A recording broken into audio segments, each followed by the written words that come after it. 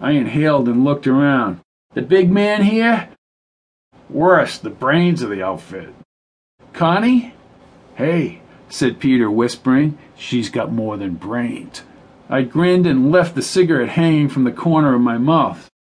Naughty, Peter, naughty. Well? What? I'm sure she's good at what she does. I looked him in the eyes, shaking my head with the cigarette still in my mouth. Where is she, upstairs? Going over the books on her computer. Want some privacy with her, Gordo? Right, what do you think, I'm nuts? Not that I wouldn't want to. Walter would have my ass in about 2 seconds. Walter doesn't know shit.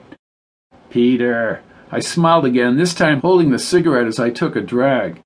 I moved up the set of wooden stairs leading along the cinder block wall. I looked down at Peter again, shook my head as he made some kind of gesture bordering on obscene. I opened the door to 10 vacant desks, silent phones, and empty side offices. I walked over to the restroom. I opened the door quickly. Connie Thornton was fixing a wide gold earring and looked at me in the mirror. She didn't evidence the frightened displeasure you might think when some clown opens the bathroom door. She had that same seductive smile and wasn't rattled as she continued to adjust her earring. She spoke in a high, classy voice. Good afternoon, Mr. Butts. I apologize, Mrs. Thornton. I didn't know you were even in. It's a nasty afternoon. I put out my cigarette and swept my eyes across her olive skin and vest. The material hung snug enough against her hips to attract my attention. I fiddled with my tie. Yeah, the turnpike's in rough shape. I asked the next obvious question, and she must have known I'd ask it. Is Mr. Thornton around? No, Mr. Butts, he's back on Long Island.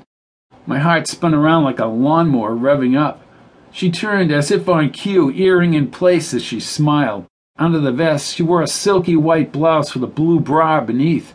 She pretended to cover her blouse with her vest. Is he all right?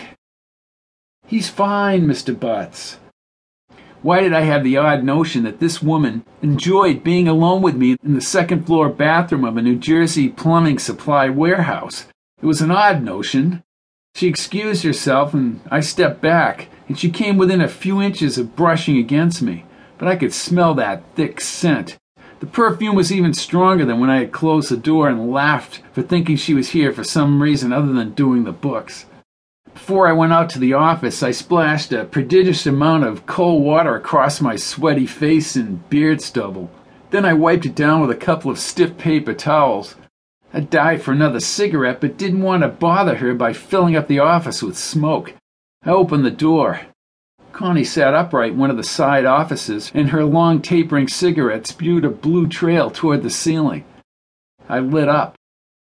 She stayed in the office and didn't say anything. I wasn't going to be so forward as to try and hustle her right there. These things take finesse. They take time and patience. Hooking the person until you got 'em. Then it becomes impossible to get away. I sat down at a center desk and acted as if I was making phone calls to my customers. But her fragrance overtook me, and I kept thinking about her tanned face in the mirror. Have you planned dinner, Mr. Butts?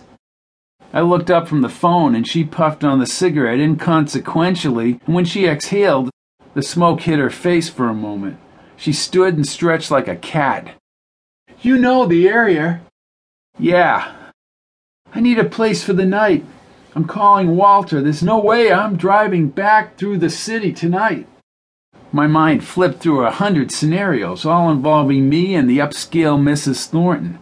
But I knew this woman had a cosmopolitan flair, was sharp, and wouldn't be swooned by some smart-ass salesman who hadn't graduated college.